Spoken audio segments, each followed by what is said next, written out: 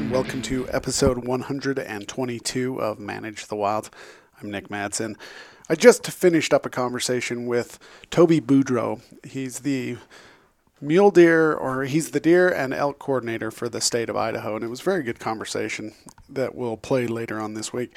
But during the conversation, we were talking about the challenges, or he was talking about the challenges that mule deer face that are different from elk, and it has to do with how they process food. Elk are grazers. They can go around and they can graze anything, and their stomachs are so large, and the larger the animal, the less specialized they have to be. So they're so large that they can pretty much take in anything and gain weight from it. And they're so good at it. But the challenge that you have is mule deer are a little bit different. And he pointed out a fact that I hadn't really thought about. Out of all the ungulates here in North America, mule deer have the smallest digestive tract out of all deer and elk. So you look at elk and they can just go into anything and they can process about anything and they do really well. I've seen some instances in which elk don't do well. But mule deer have a real challenge in the fact that their digestive tract is so short compared to everything else. So what happens is, as these animals are processing this food and it enters their stomach and goes through the 4 different chambers within their stomach, all the bacteria helps them break it down and then it passes through. The longer the food can sit in there, the more nutrients they can pull out. The shorter it is in their stomach, the less nutrients they can take out, and it just goes right through and they can't gain as much weight. This is some of the challenges that mule deer face.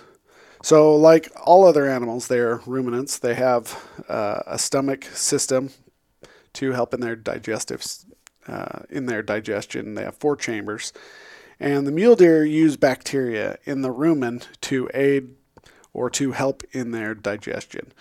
And this bacteria changes as the season changes.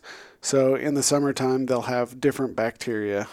And as they transfer into winter, they'll have different bacteria, and it's constantly changing based upon the food they're bringing in.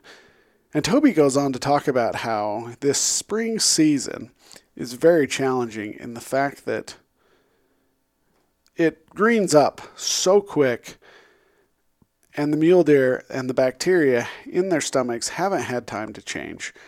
And there's a period for anywhere from 2 weeks to a month where we're like, hey, there's green grass everywhere. These animals ought to be doing well. And in fact, they're still experiencing die-off. We talked about how Idaho is facing this and some of the challenges a lot of people are wanting to be out in the open right now. And this is possibly some of the worst times to bug these animals or disturb these animals. The other challenge you've got with all this going on is they're having that green up happening real quick. And these animals are about to give birth. So they're still losing weight because the bacteria hasn't changed in their stomach. And they're about to give birth. And so the smaller the does and the less nutrients they bring in, the smaller the fawns will going to be. And he talks about what happens later on. And he talks about how the fawns that are born to these small does will then go on to have fewer fawns than healthy fawns would have. They go on to have more problems, and they are less likely to survive. So this winter, everybody is like, well, why can't we do winter feeding? The challenge that you've got with winter feeding is the bacteria is different, and so you could go in and cause even more damage through high protein. Their body hasn't adjusted. And then in the wintertime, it's basically a period of starvation for mule deer. They put on the most fat right before wintertime, and then they basically will starve until spring. And it's just crazy to me after talking to them that it just has to do with how small their digestive tract is and all the problems that it comes with it.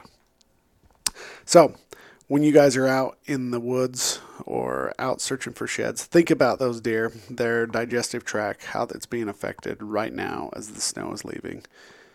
And think about the challenges that they're going to face. All right, you guys, if you like today's episode, hit the like button. Go ahead and subscribe. Follow me on Instagram. Have a great day. Stay wild.